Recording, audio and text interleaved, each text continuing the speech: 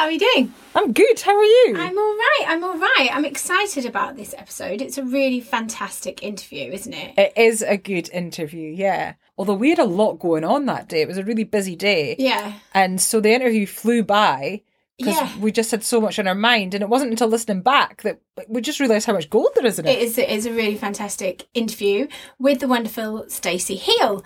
Now, if you also listen to the Women's Wellbeing podcast, Stacey is also the interviewee on last week's episode with the wonderful Kate. We didn't realise. We had no idea.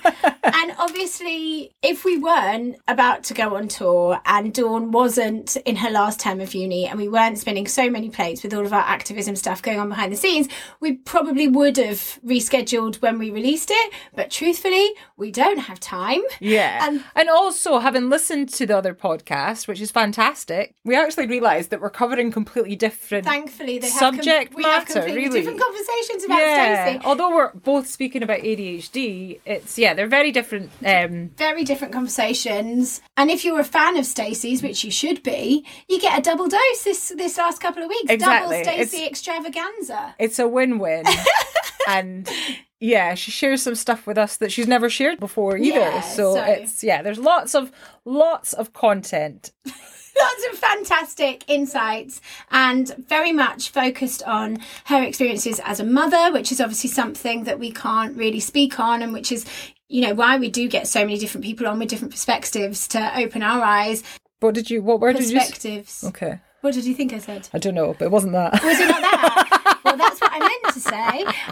Lots of different perspectives to educate us and to validate the experience of others that share similar. Yeah. So anyway, should we let Stacey take it away? Let's go. ADHD as females, ADHD AF, ADHD as females, the podcast. Hi, I'm Dawn. Hi, I'm Laura, and we are ADHD AF. Seriously. We are two neurodivergent neighbours who moved to the same street at the same time, at the same age, with the same undiagnosed disability. What are the chances? Since discovering the enormous impact ADHD has had on our lives and the horrifying numbers of missing undiagnosed females, it has become our mission to make some serious noise. We want to use our voices to raise awareness, break the stigma, and share our experiences in the hope that they help others. So join us for a chat, or as it's called up here in Aberdeen, a blether. Trigger warning, we will be covering some really sensitive topics, so please do have a read of the description of each episode before listening. It's important to note that we are not medical professionals. We're not therapists or coaches. We're not qualified to offer advice or support. What we will do is share our experiences alongside resources and information from professionals. We will talk over each other and we will go off topic and forget the point mid-sentence. We are both assigned female at birth, which means that we can only speak from the experience of life as AFAB people. However, ADHD AF is an inclusive space. Whatever your gender, you are very welcome here. Yes, you are. ADHD as females, ADHD AF. So we are joined by the amazing Stacey. Stacey, will you introduce yourself for us, please? Tell us your name, age, if you would like, occupation, and a little bit about yourself. Hello, my name's Stacey Heale. I am 43. Those numbers just keep on rolling, and I definitely have to remind myself of how old I am. I'm 43. I am a writer, a jack of all trades, master of none, I would say. Sounds familiar. Yeah, I'm a fashion academic. I'm a sometimes journalist. I'm a soon-to-be author. I'm an art curator. Yeah. Blah, blah, blah. The list goes on. Fingers in many pies. That's fantastic. And so many exciting pies to have fingers in. Absolutely. Yeah, I suppose if you're going to have fingers in pies, they're good ones. Very much so. And very and really very ADHD stereotypically. Yeah. To have so many special interests and be reaching out where your enthusiasm grasps you in different directions. Yeah, it's got its downfall though, because obviously if you don't just have this one 9-to-5 job that just pays you at the end of a month and you just know what you're doing, when you're trying to juggle so many different things and it's freelance stuff, so you're like invoices with an ADHD brain, it's very it's exceptionally hard. And also I also lose my diary all the time, so we knew that one. I do genuinely mean all of the time. I still deal with, you'll be able to see this, old school diary, because I just can't understand digital. Like I've got my phone with me all of the time. It would make sense. I just can't do it, and therefore, but I'm always like, oh, I don't know where it is. I don't know. Yeah, it's taken me a long time to get a digital diary and I still struggle with it. And she has to tell me when my things are coming up, because for some reason, when the reminders come up and say, go to the doctors, my eyes don't see it for some reason, because it's on a screen. It's like another notification. And Dawn's like, have a good appointment. I'm like, oh, shit.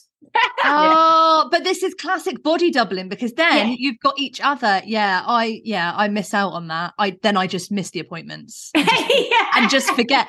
Actually, I was really organised for this. I was kind of sat here like waiting up to 1 o'clock. I was like, right, we're starting at 1. And then was like, well, hang on a minute. And then looked in my diary and was like, no, it's 1:30. That's basically how all of my days go. Is that? Yeah. I was just getting set up on the computer. I saw that you'd signed in because it gives us a notification. And I was like, oh no, maybe it is 1 o'clock. So we had to double check. And we emailed you to see if you wanted to start earlier, but then it took us the exact amount of time that it would have taken us anyway to get here. So And I didn't even see that email until about 2 seconds ago. So, we're here. All here now. We're here and we're putting it together. So, Stacey, tell me, how did you first come to suspect you had ADHD? I came about it in a very strange way, or maybe not so strange, maybe for late diagnosis. I had never, ever once even considered that I might have it until I was listening to a podcast that was early last year.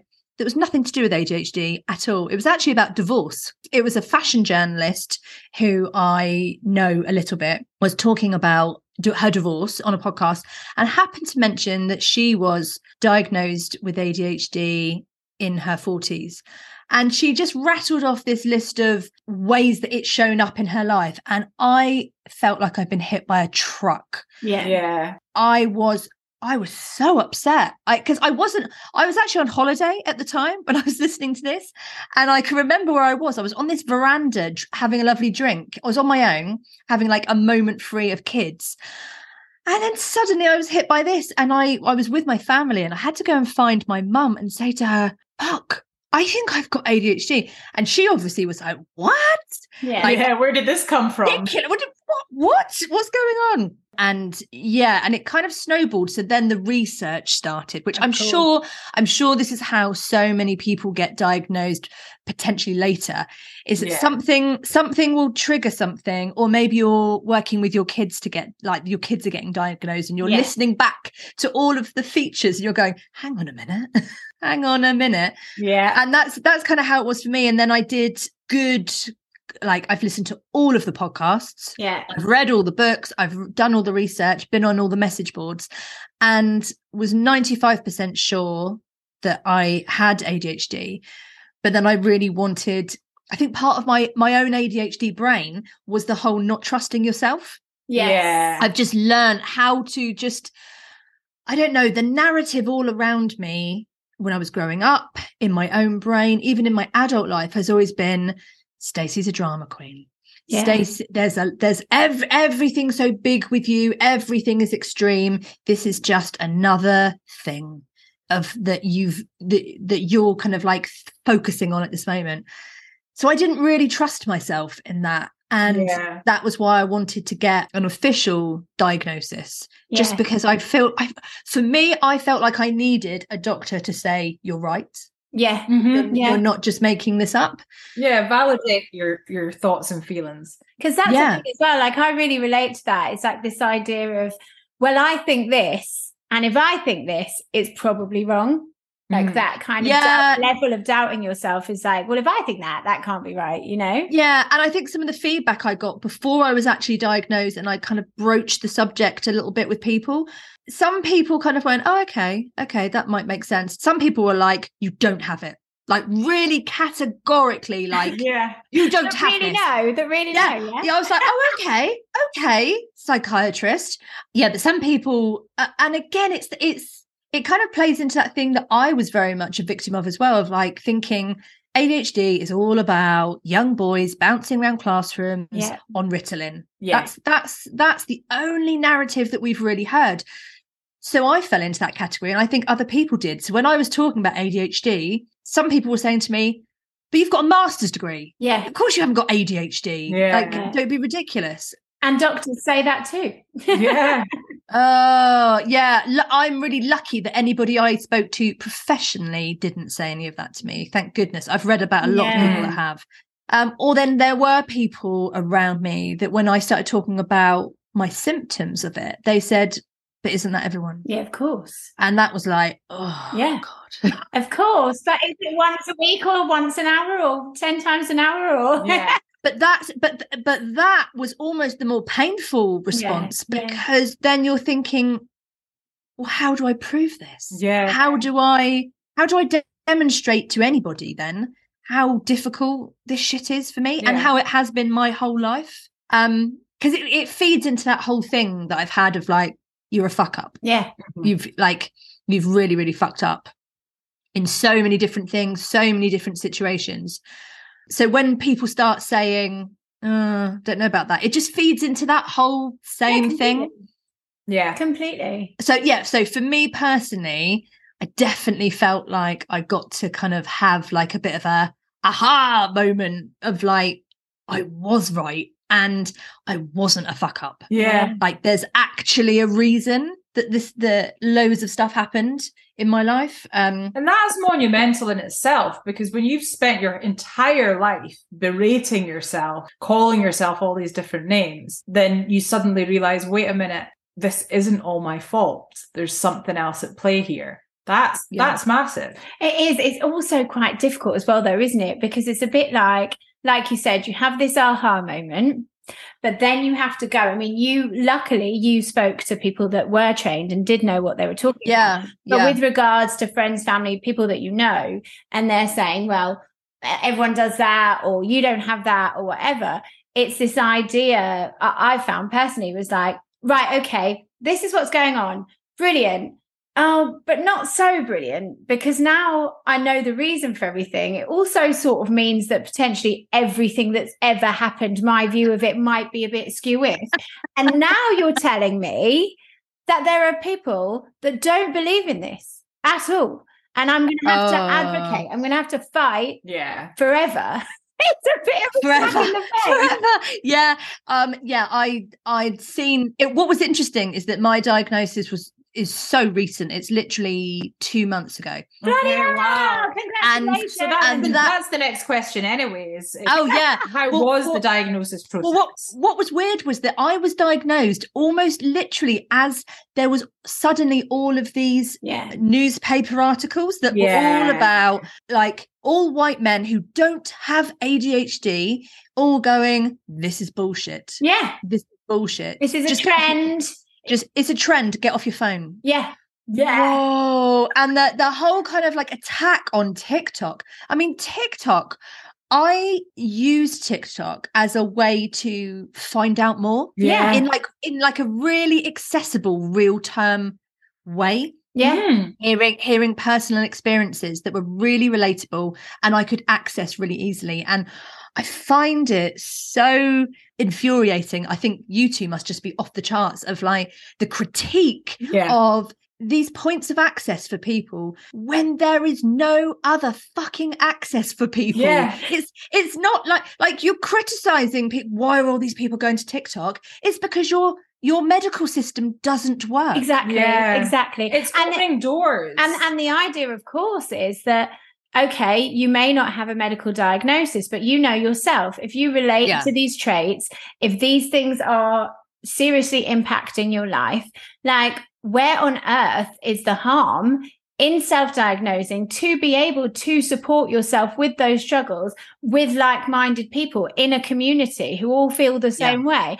There's no negative to that. And the idea of like, you know, saying that self-diagnosis isn't valid is so dangerous, because what then instead, if we've got such a long way to potentially even get seen and get treatment, then people need treatment. And if you're now telling them, well, that's a trend and it's nonsense, people who are prone to depression, who suffer all of these comorbidities, who are likely already in some sort of crisis to have got to the point that they think they have it, you're now saying, well, the way you found out about it is bullshit and invalid, and actually it might not even be real anyway. Get off your phone. Yeah, get off your phone. That's the answer. Thank you for your input on a subject that you have no qualifications in.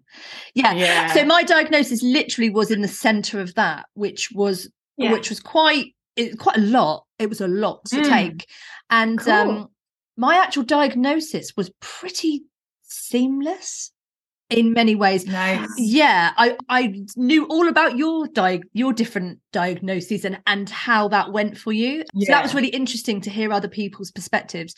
I started by going to the GP, and the GP was like, "All right, okay, fill in this form," which I did, and then she just said, "And I'll put a referral in for you, but there's a 3-year wait."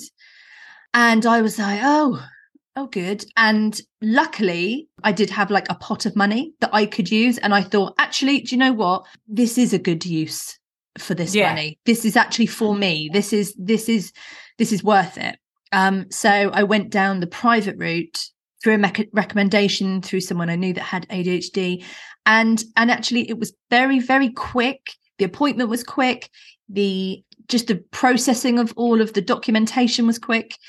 And then, suddenly I was in this 2-hour Zoom call with a psychiatrist who was saying, you have ADHD, and actually you've got combined ADHD, which I wasn't necessarily expecting. But in terms of the inattentive, he said, you are literally off the charts. And it was a shock. Even though I knew I was 99% sure, it was still a shock to actually have someone say, you're not crazy, because that's kind of what it feels like. It's not like you're going to a doctor and say, oh, I think I've broken my ankle, and they go, oh, okay, we'll find out. Oh yeah, you have.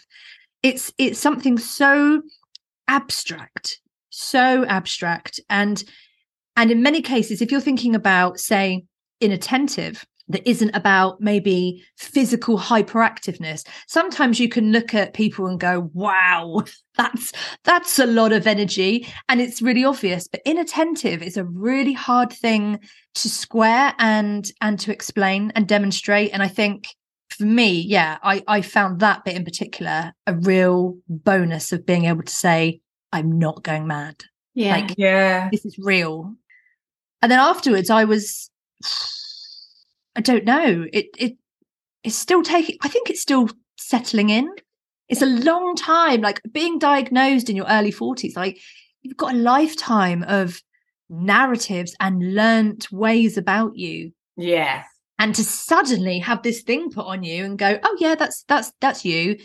Yeah, it's taking me a while for that to all kind of filter through and to take it on board. And when you've been speaking to yourself the way you have for however many years, it's that's mud sticks. It's a lot of undoing, a lot of taking back the things that you've said to yourself and learning how to speak to yourself differently, because you deserve to be spoken to differently. And I think that was one of the really big things for me, was that I was so aware of how I have always spoken to myself. I mean, literally, I wouldn't speak to anybody else in the world like I have spoken to myself. And just the hard time I've given myself.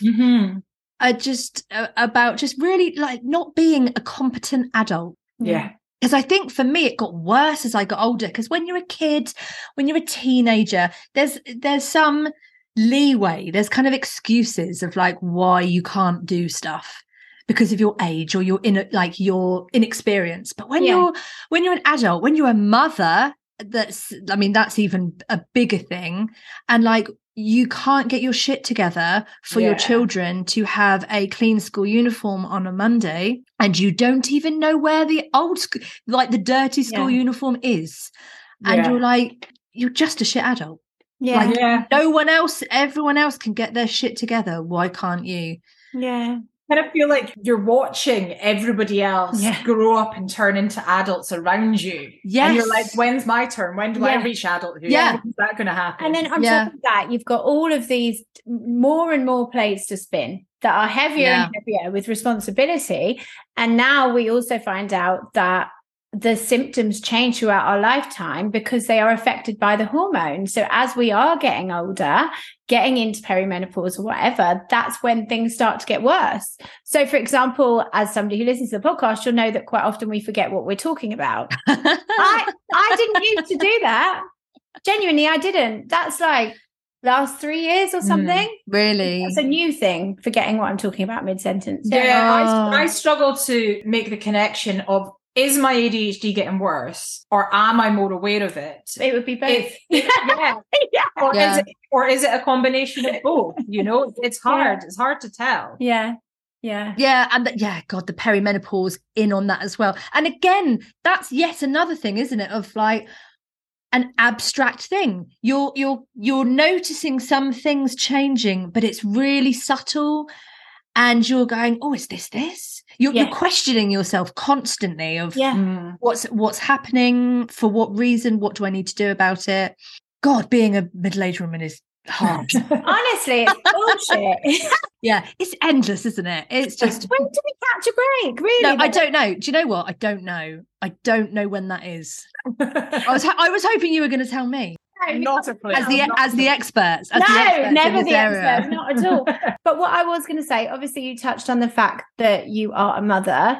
Like, do you want to elaborate on that a bit more about how you find being a mum with ADHD? I mean, obviously, as you said, it's all really new to you, but we don't, we're not raising families of our own. So it's something that we can never comment on. Right. Yeah. So it is tricky, I would say. And, it's hard because you start to realize that your own issues are suddenly having an impact on other people. And one of the things that has always killed me, actually, and I didn't know what to do about it, was I remember my eldest daughter had said to me something about, she's 9 now, but maybe when she was a little bit younger, she said, our house doesn't look like other people's houses. Why is our house always so untidy? Like, why is our car always so untidy? And the shame that I felt was astronomical. But I felt like I didn't know what to do about it. I didn't know what to do about it. And I could remember when I was a kid, I remember my mum saying to me, you're like, it was the normal thing of a kid of like, your room is so messy, go and tidy your room. And anytime my friends phone me, they would always be like, you're always tidying your room. You're always tidying your room all the time. Literally the story of my life. Yeah, you're always like, how is there that much to tidy? Like in your own bedroom. But I was always just like being asked to tidy my room. And then when I was a teenager, and then my mum said, when you move out, you will have a tidy, you will not live like this when you move out. Moved out as a student. I remember her coming to my house and being like, what the fuck is this?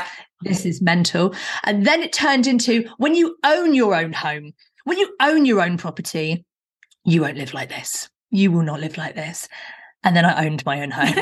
And it was the same. And that really like tapped into that thing of like, I am just shit then. Because even my mum, who knows me the most and who's really great at that kind of stuff, has said to me, this will happen to you as you grow up, this will happen to you. And it never did. It never did happen for me. And so having children was this thing of like, oh shit, now you're involved.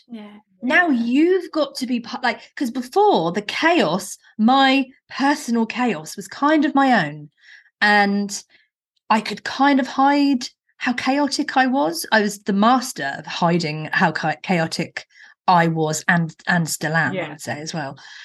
But you can't really hide that with kids because they're basically with you all the bloody time, and they live in your house. And that killed me. Yeah. That I saw that, like, why have you not organised this for us? Why have you not thought about this? Why? And like, my oldest daughter is switched on. She's going to be like a detective or something. She's like, honestly, I could just feel her eyes boring into me. Like, she's my biggest critic in the world. And she will call me out on everything. So when I am being called out, I'm like, it feels a bit like my mum again of going, not doing this very well, are you? This whole life stuff.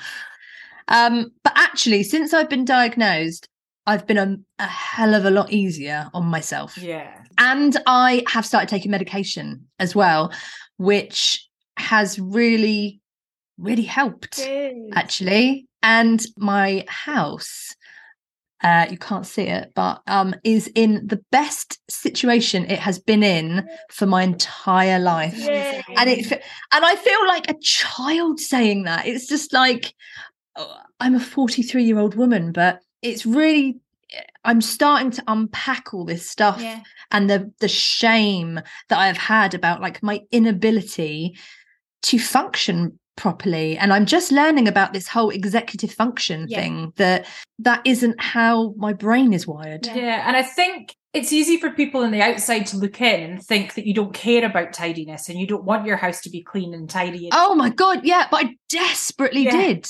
I always have done. I desperately wanted that. But and I found that it's very hard to square with people when, say with me, for example, like, how come you've got a master's degree but you've got no clean clothes? Yeah. And there's no clean plates at your house. Like, it doesn't make sense to people. But I don't know. Now having ADHD as like a thing to explain, I don't know. Maybe people still won't understand it. Lots of advocating still left to do. Oh, there's much work to do, but we will soldier on with it, hey? Yeah. Yes. Yeah. If you are finding this podcast helpful and you're in a position to do so, we are asking that you help us by signing up to our Patreon. In pledges starting at just £4 a month, it will give you access to our We Are ADHD AF community forum, in which we are both active members and we all support and learn from each other. You will also get access to behind-the-scenes content, exclusives, offers, blogs, vlogs, the works, everything in the kitchen sink. Your pledge will also mean that we will be able to continue to put out weekly episodes of ADHD as Females, the podcast. Alternatively, if you would prefer just to make a donation, you can do so by visiting buymeacoffee.com/ADHD as females. We know that our words are helping people in 164 countries and counting. We really appreciate your support in supporting us to continue supporting the ADHD community. If you are ADHD AF and you want more ADHD AF, join the We Are ADHD AF community. www.patreon.com/ADHD as females. I like what you said about, you know, when you're there and you're kind of reflecting, you're like, oh, I'm 43 and blah, blah, blah. And it's just like, we say it all the time. We're like the forever children. I have not changed. I haven't grown up. You know, it's this idea of all of a sudden everything's going to change. I literally feel exactly the same. It's just you have a new understanding. Yeah. Yeah. I mean, I have a new understanding post-diagnosis, but in terms of like when you look at other adults, what their priorities are, how they go about their day, from the outside looking in anyway, you know. Yeah, of course. You don't know what goes on, do you? But it doesn't change. Yeah. Oh, absolutely. I'm still going to act like an absolute idiot whenever the opportunity comes up, which is pretty much all the time. Yeah. I felt like that literally until I had my first child at 33, and then there's this situation that kind of forces you into a different mindset because you suddenly like, fuck, like I have to do stuff. I have to do it because this child's life depends on it. And actually that's quite a big motivation. The life of a child. It becomes that external motivation that you need to be able to get things done. But then you're kind of like, it's a new stick to beat yourself with, of like, then when you're looking around at peers who are doing all this stuff with their kids, and like, I remember all the mums that I used to hang out with when the kids were babies, they would, before I gave birth, this is such a good example of ADHD. I spent I reckon you could tally it up to about maybe 40 hours on the internet looking for the perfect nappy bag. like literally, or like making charts in my head of like size, price, print. And it was just like this, like, it was like the focus of everything. I reckon about 40 hours in like my late pregnancy. In the end, I didn't buy one. I was given an old one by a friend, a really shitty old one that I never used anyway. And I was known in amongst my group of friends when we used to go to like baby groups and stuff as being the mum who would only come with one nappy and one packet of baby wipes shoved in her designer handbag. And these people are like, they're coming, and it's like a shop. They're literally bringing like a shop of like, here's 10 changes of clothing, and here's all the medicine in case they need it, and here's all the stuff. Yeah. And I was like, I've literally just shoved it in my bag. And I mean, and that is like the best example of ADHD I think I could give, of like hyper focus that then turns into totally not interested.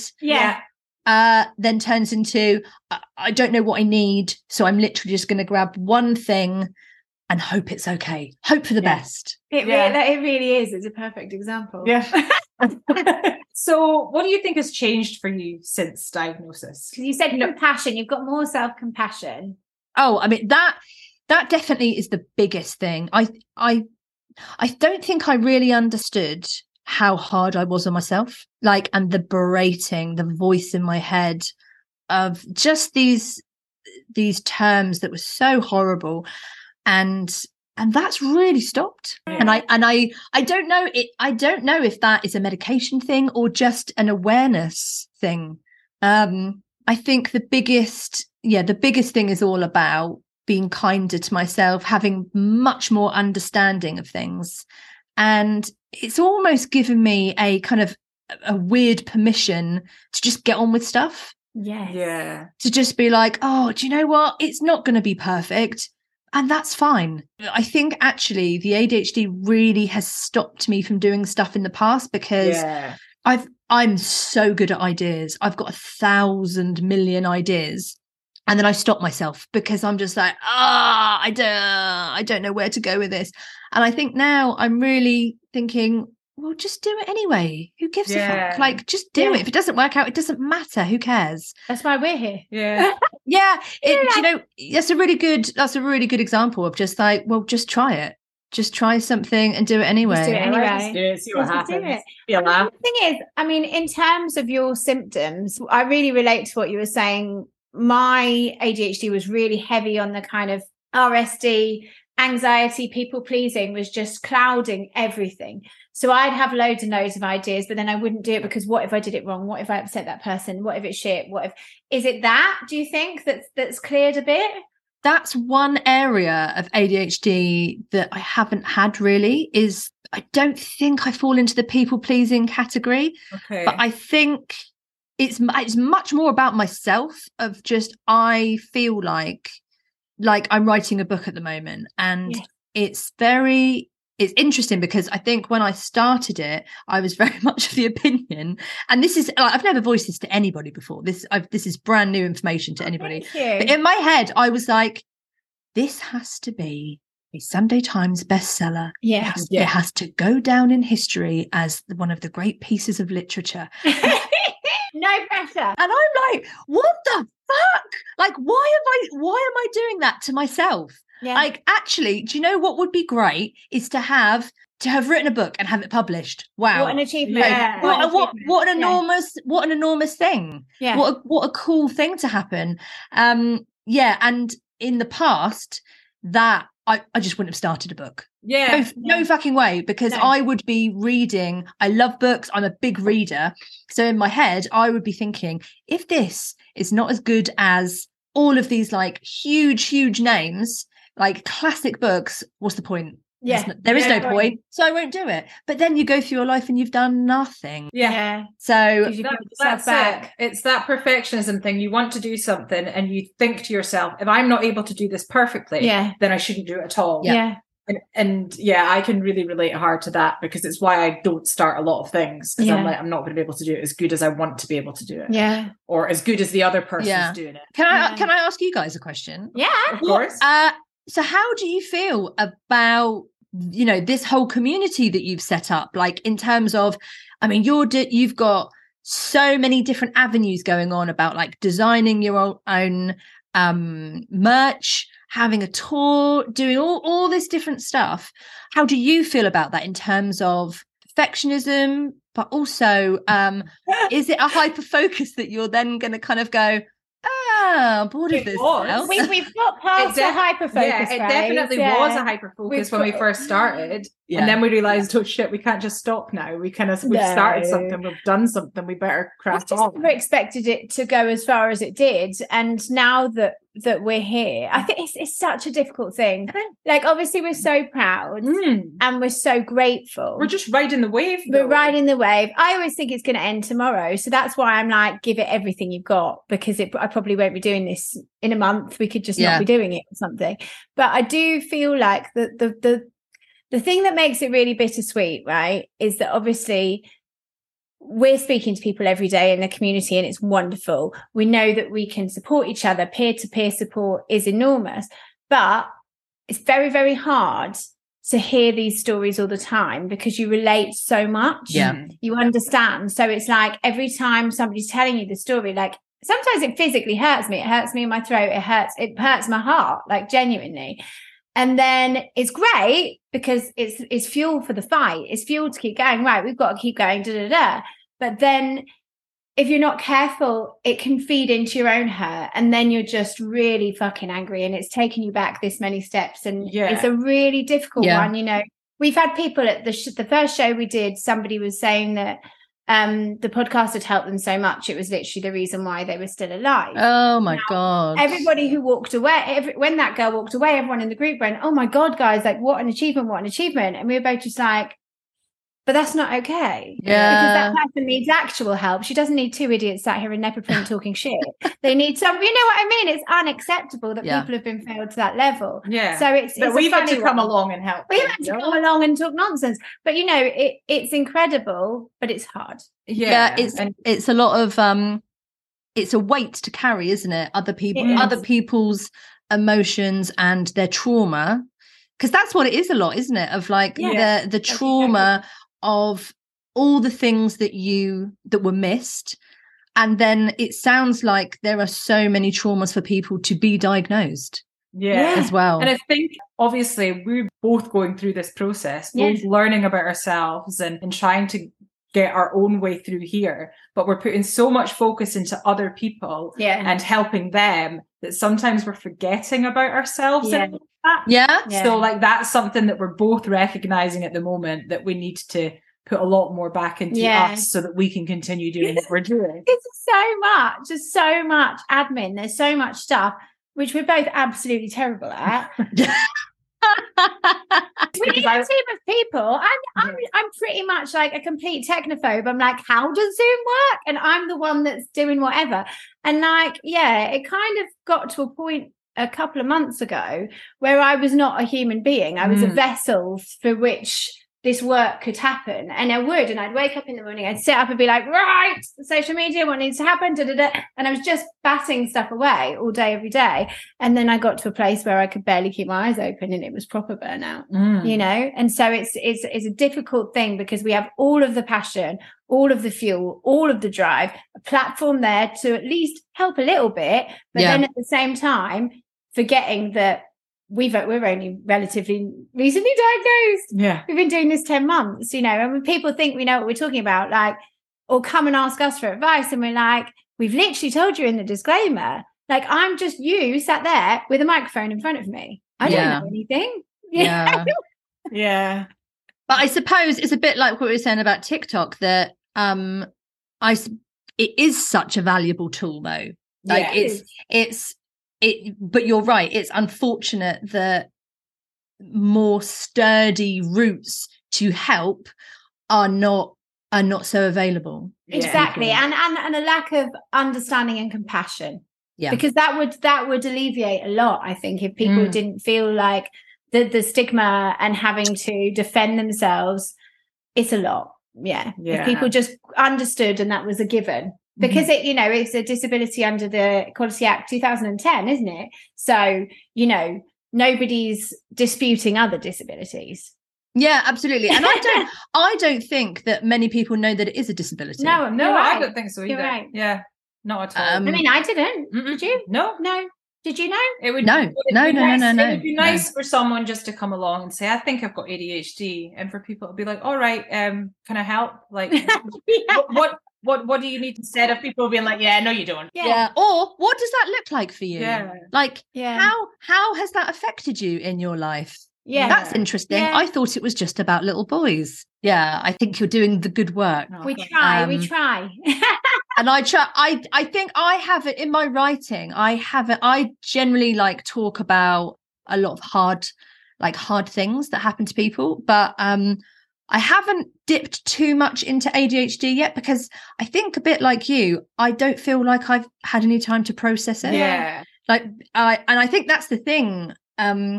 I don't know, if you're diagnosed when you're a teenager, maybe there's just a bit more space around you to be able to find your work way. things out. Yeah, but I feel like I was diagnosed, literally read the report and went, okay, right, what's for dinner, guys? And then it was just like bang, bang, bang, bang, life, like all my different jobs. And I don't feel like I've had a chance to actually even sit down and think. Like, I had that thing I just told you about my mum telling me about all the different times about one day you will tidy your bedroom. I'd forgot. Do you know what? I have forgot about that. That just came to me then. Yeah. And that's actually quite emotional for me to think about that, because so even, and I'm not blaming my mum in this, that she didn't know. Like, people said to me, oh, do you grieve like your childhood? Do you grieve the fact that all these people didn't pick up on it in your life? I was like, no, because nobody talked about stuff like that in the 80s. Yeah. It just genuinely wasn't even discussed at all. So how on earth would anybody know? So on the same note, what do you think undiagnosed ADHD has cost you? Oh, God. Well, financially, Jesus. I mean, I wouldn't even like to. I wouldn't even like to think about it. The big cost for me, I would say, is it was definitely maybe like my late teens, early 20s, when I dropped out of 3 different universities. So started degrees, after a couple of months went, I can't do this, and I had like loads of reasons why, and I just couldn't. I couldn't focus. I couldn't understand. I just moved around, and then I'd get there and go, this is it. This is what I want to do. And then I'd start and go, I don't know what I'm doing. I can't go to lessons. Yeah. And that cost me financially, like in a big way, to do with like start a degree, drop out, start a degree, drop out. And then I did eventually, then I went back. And when I was on my 4th degree, I was like, I've actually got to finish this one, because that is like, I can't drop out again. I was already known as like a bit of a dropout, flaky. Well, that's it. And for me, that I stopped trying, and I stopped doing things, because it was just like, well, I keep failing, and I look like this failure. So it's just like, if I just stop doing, then I can't fail. Yeah. Don't try, then you can't fail. Yeah. And my degree was a weird one, because the degree that I got, the first 2 years were really bad. Like, I really wanted to leave. I didn't go to any classes. I got really poor grades. And then in the final year, I just changed how I thought about it, and thought, right, you've just got to fucking get on with it. Just crack on. Yeah. You've just got to get on with this, because this is ridiculous. And I chose a project that I absolutely loved. All of my lecturers hated it. I studied fashion. They hated it. They said, this isn't even a project for this degree. This is like a totally different subject. You're mad. But the hyper focus I had was like nothing I've ever experienced. Yeah. It was outrageous. It was like I was on Red Bull for a year. And they were you? And they No, I was literally fueled with just like this energy and this passion to do this thing. And through the year, they were still going to me, oh God, like, I don't know what this is. And in the end, I got the highest grade in the history of the whole university. And And that was a real big turning point for me, actually, of thinking you can do this. Yeah. Can I ask a question? Do you think the fact that they didn't want you to do it and it was rebellious might have been part of the drive? It has been said before that I can be quite combative I'm gonna prove those motherfucking doors. argumentative. Potentially, yes. I think that definitely was it. And I think because I was seen as just a bit of an outcast on my degree, I think it was like a bit of a fuck you to many people that were on the degree as well, who kind of were like, oh God, like what's she doing? Yeah. And to I'll show them. Yeah, and it was. And I really showed myself. And I think when other hurdles have come up since, I think that even though it cost me in so many ways, like financially, but also my mental health. I mean, I suffered from a very serious depressive episode that I had to be hospitalized for during that period, because that kind of in and out, moving around the country, in and out, really played havoc with me. And I do mourn for that bit. I think that was so hard. And I wish then, I think, well, I obviously ADHD had so much to do with that I wouldn't have had that. And I mean, but the positive of it is that I know that I was at such a rock bottom. Like when I was hospitalized, I was as low as you can go. I really was. And I kind of had to make a decision to go, okay, like if I'm going to get out of here, something quite drastic has to change. And I do have that now in my arsenal of tools, which is I've been at rock bottom and I got out. Like, and I found a way. And it was so, the way I got out of that, I don't know, again, might be an ADHD thing. But I like put this tiny little plan in place, which was, you're going to go for a 1 walk every day by water. You're going to go to a swimming baths on your own and teach yourself how to swim. And you're going to eat 1 salad every day. And that sounds ridiculous now. When I think about my life now, where I'm literally trying to, I've got the job of like, I don't know, 4 full-time jobs. I think back to that now and just think this tiny little tick list of like, because my brain it had just imploded in on itself. It was like, how can I find my way back? And that was it. These tiny, tiny little micro moments to kind of bring myself back to myself, really. I'm so sorry you went through that though, but like it really resonates. I did the same thing at the start of last year. I was on my absolute knees and I had a checklist, and that's what did you? Yeah, that's exactly what I did. It was like, do some form of exercise, either go out for a walk or whatever, listen to or read a chapter of a book, do that. It's like just a checklist of things. And that was all I could do.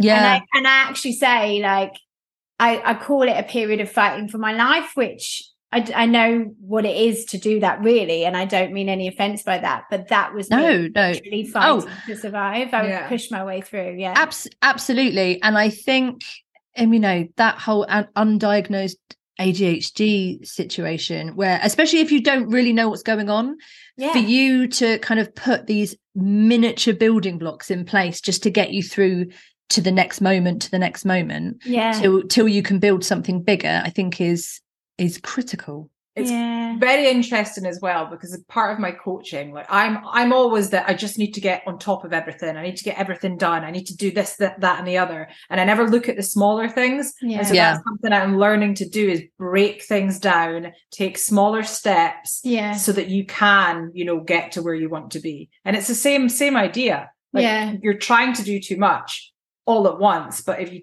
break it all down, start small, it's a lot easier. Definitely. And I suppose these are all things that we're just learning now that other people can just do. They just do all of this stuff anyway. I wanted to quickly ask you, did you want to say anything about your book, or are you keeping it under wraps, or did you want to say anything? No, I can talk about it. The book I'm writing at the moment is about women, actually, and specifically about things that women are not told. And it's weird because I'd already started writing this book before my diagnosis, and the diagnosis just kind of was this other area that just kind of popped up in my life of like, oh look, neurodivergent. You didn't know about that. No one talked to you about that. Have that on your plate as well. But there's been experiences that have happened over the past probably 10 years, I would say, in terms of like family life, having children, postnatal depression, my marriage, illness, death, grief, all sorts of stuff like that. Like these big milestones in women's lives, like things that people can go through, and about all the things that people don't tell you about it. Because I found that being on Instagram in particular and talking to people there, I started to get quite annoyed with the kind of the soundbite nature of it when you're talking about these big issues. This like these massive, nuanced, complex subjects that have to be boiled down to like some bullet points or some here's my hot take.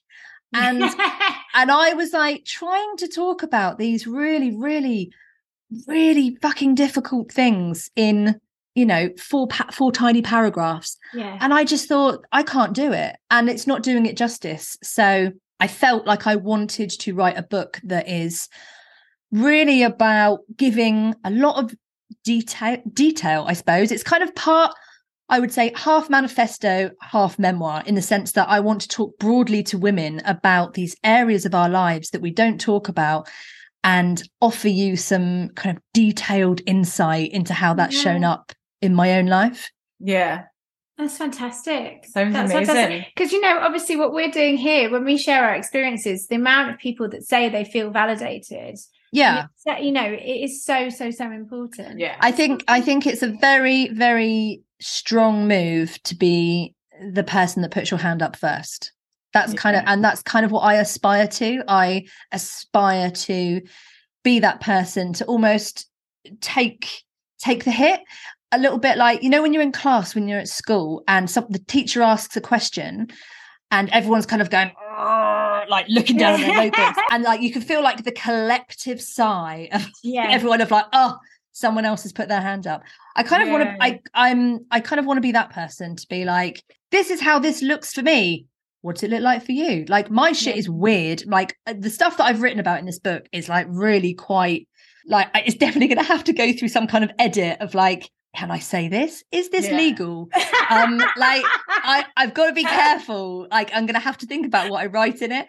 But I kind of want to put my own voice out there as a way, not just so it's a book about me. I don't want a book about me, but to kind of be that person to open the door for people to go, oh shit, yeah, that's actually how I felt, or I felt something like that, but I've never said that. I've never had anyone to talk to about it. So how far through this book are you? When's it going to be out? When can we read it?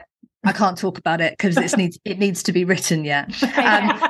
No, I've got a lot to write. It's going to be out, I think, May 2024. It's ages away. However, there's a lot to write. Yeah, that hyper focus on what you need is, so should we say, actually, Stacey, we don't think you're going to do it. And we think that's a terrible subject. Yes. Yeah. It's terrible. Off you go. Shit.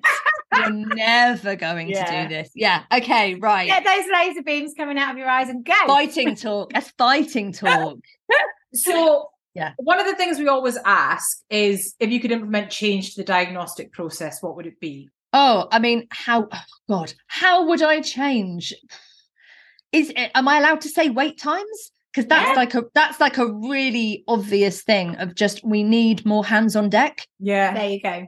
Yeah. Like it just, like, you cannot function with just not an, I mean, but then that's the whole NHS, isn't it? That's everything of like all of the vacancies to do with nurses and doctors, and we just need more hands on deck to support the team. Yeah, it is. People getting trained out, but then perhaps other people could diagnose. That would free up some time. Interesting. I was speaking to someone this week who told me that at their clinic, their GP surgery, a mental health nurse has been trained to diagnose ADHD, and really, they're potentially getting seen by this mental health nurse for their diagnosis. So hopefully there's going to be more of that. Hopefully. Yeah. So shall we just wrap things up and ask you the question we ask everyone, which is, what's the most ADHD thing you've done this week? This week. Or ever. You can have ever if you like. God. Or ever. Definitely the story I told you about the nappy bag. Yes, that is a very good one. I made the decision quite abruptly that I was going to be a Pilates teacher, which is bizarre because I'd only ever done about 3 Pilates classes in my life, and my whole background was either fashion or art. So for me to then go, I'm going to be a Pilates teacher, was quite an abrupt turnaround.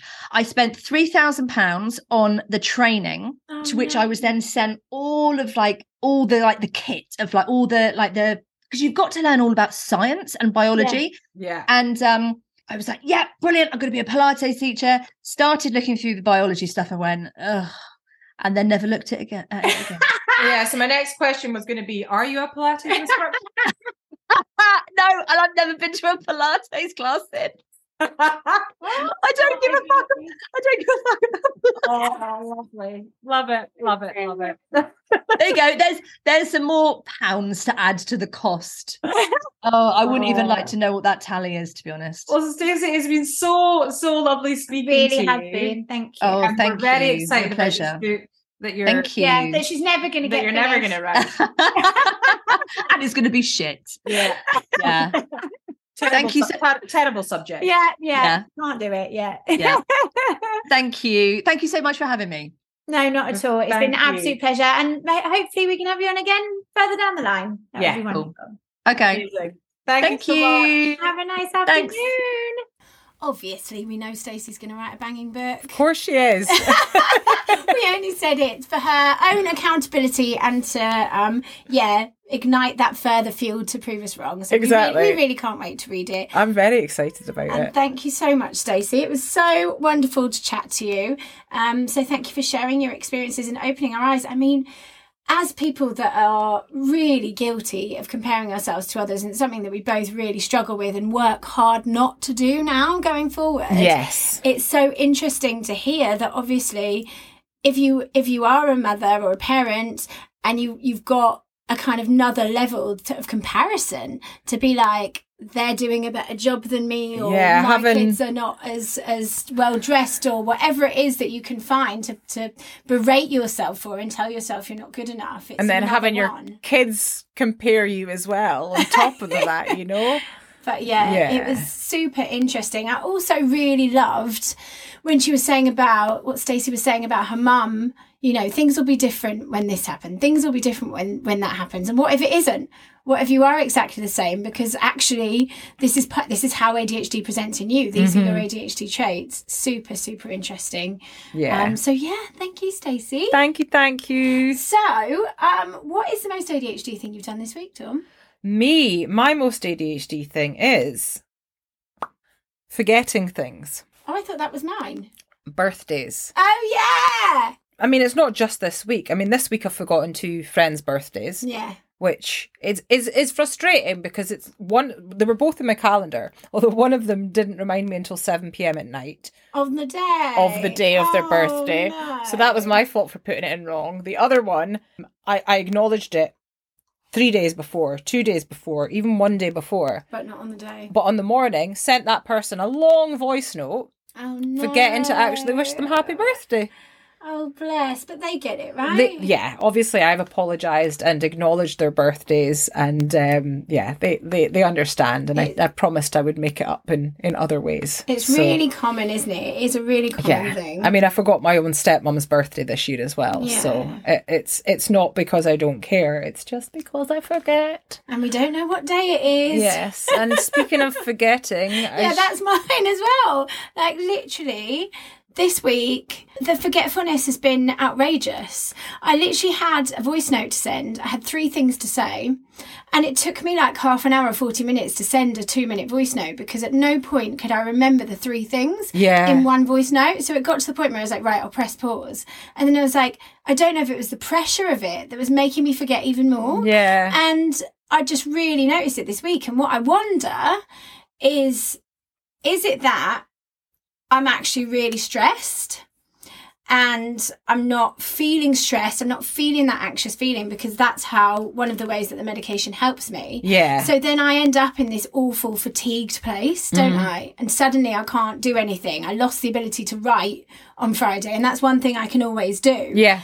And I wonder if I'm just really stressed, really fatigued, and that's exacerbating it. But then on the other hand, I'm like, is it a hormonal thing making my symptoms worse? I guess I was thinking about that a lot as well. Like, why am I forgetting all these things? And I think part of it is because you're so busy. Yeah. Because there's so many things going on in your head, you're overwhelmed, you're trying to do so much. Running at each day. Yeah. That you're not able to focus on the present moment, and therefore those things aren't sticking in your head. Yeah, or all of the above, perhaps. Yeah, exactly. Yeah. Like, I think that's probably a contributor, and the hormones and everything else. It's just it's a lot. Making us a little bit more forgetful than usual. However, the good news is that all of the hard work is paying off, because we finally got the Brighton tickets out, which is our, but really because I was obsessing. Your rabbit hole, yes. So we, as we've said in a previous episode, we messed up the date. We double booked ourselves. I'm really proud of ourselves that we only did the one mess up. Yeah, by to the be way. fair, it could have been a lot worse. Arranged a whole tour ourselves to only have had one clash is really good going. But getting another venue in Brighton has been incredibly difficult. Especially when there's a conference or something going on that exact day that we want the venue. So we want the event. I was pulling my hair out. By the end of last week, I was just like, I can't believe this isn't finished. Over 60 emails you sent. But then by this week, that's another full week. It still wasn't finished this Friday. And I literally was losing my mind. Yeah. And it ended up, it was over 60 emails. And the first correspondence of Brighton, bearing in mind there's all the research that went on prior to that, and in between, was the 2nd of February. Yeah. So it's literally been 2 full months. Just to get one venue. Back and forth for one venue. But we've done it. We have. The tickets are out and they are selling fast. So if you would like to come and see us beside the seaside in Brighton, we would love to see you there. So do go to link in bio, grab yourself tickets to come and see us at the Harbour Hotel in Brighton, or at any of the events scanning from up right north in Scotland. In Inverness, Perth. Right down to Truro in Cornwall. We're in Brighton, we're in London, we're in Norwich, we're all over the goddamn place. Yeah. Come and see us, because we can't wait to see you. We cannot.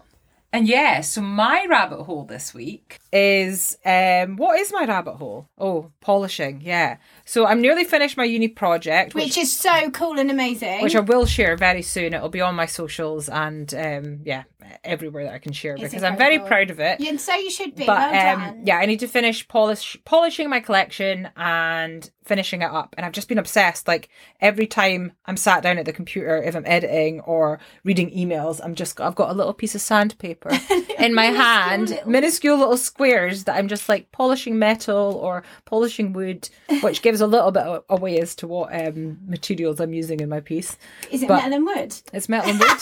Yeah, it is. So there you go. So that's been my obsession, just like trying to get every tiny little imperfection, even though the finished article in my project at uni is a small percentage of my grade. I could be focusing on other things, but no, I'm down the rabbit hole of making sure that this thing is pristine and perfect. Perfectionism. Yeah, that's the thing. So we haven't done our listener most ADHD thing. No, we haven't. I was wearing shorts to work. I'm a dog walker because I have no clean leggings. Wash in the machine has already been put on twice and left to go fusty twice. If you're not sure what fusty is, it's a Doric word that comes from fusht, which means to become smelly, mouldy, or succumb to mildew. So I would say foisty. Foisty. Yeah. But it's either fusty or fushty is what we would say up here. It's written fusty, but yeah. Anyway, I also brought the ham out to the van. Thought, why the fuck have I got a ham? Went back in the house with the ham. Went upstairs and still left the house with the ham. Oh, snacks for the road. I'm like, where did the ham even come into this story? I thought this was about leggings in the washing machine. It's brilliant. It's brilliant. Love it. Thank you so much for sharing that. And thank you to everybody who gets on board with this, because it is the ultimate shame eradication segment of our podcast in which we all get to just be in it together, realise that we're all in it together, realise that it's normal for people that have ADHD to do all of these things. So there's no shame needed because we're all at it. Yeah. And we love it. And we can laugh at it. Exactly. Yeah. We love it. We love it. Yeah. So thank you very much. And thank you for listening. And As thank always. you to Stacey. Yes. Fantastic. And yeah, as Laura mentioned, tickets are available for the tour. It's We're coming happening for ya. very, very It's soon. like 3 weeks we go on tour. Yeah, it's wild. So we are hard at it behind the scenes, making sure that everything's organised, and we've got so much to do. Yeah, let's not do this tonight. But we'll get there. And as always, look after yourself, look after everyone else, self-compassion, compassion in general, and yeah, just have a lovely week. Take the washing out of the machine. Yeah, and put the ham down. Bye. Bye. ADHD as females, ADHD AF, ADHD as females.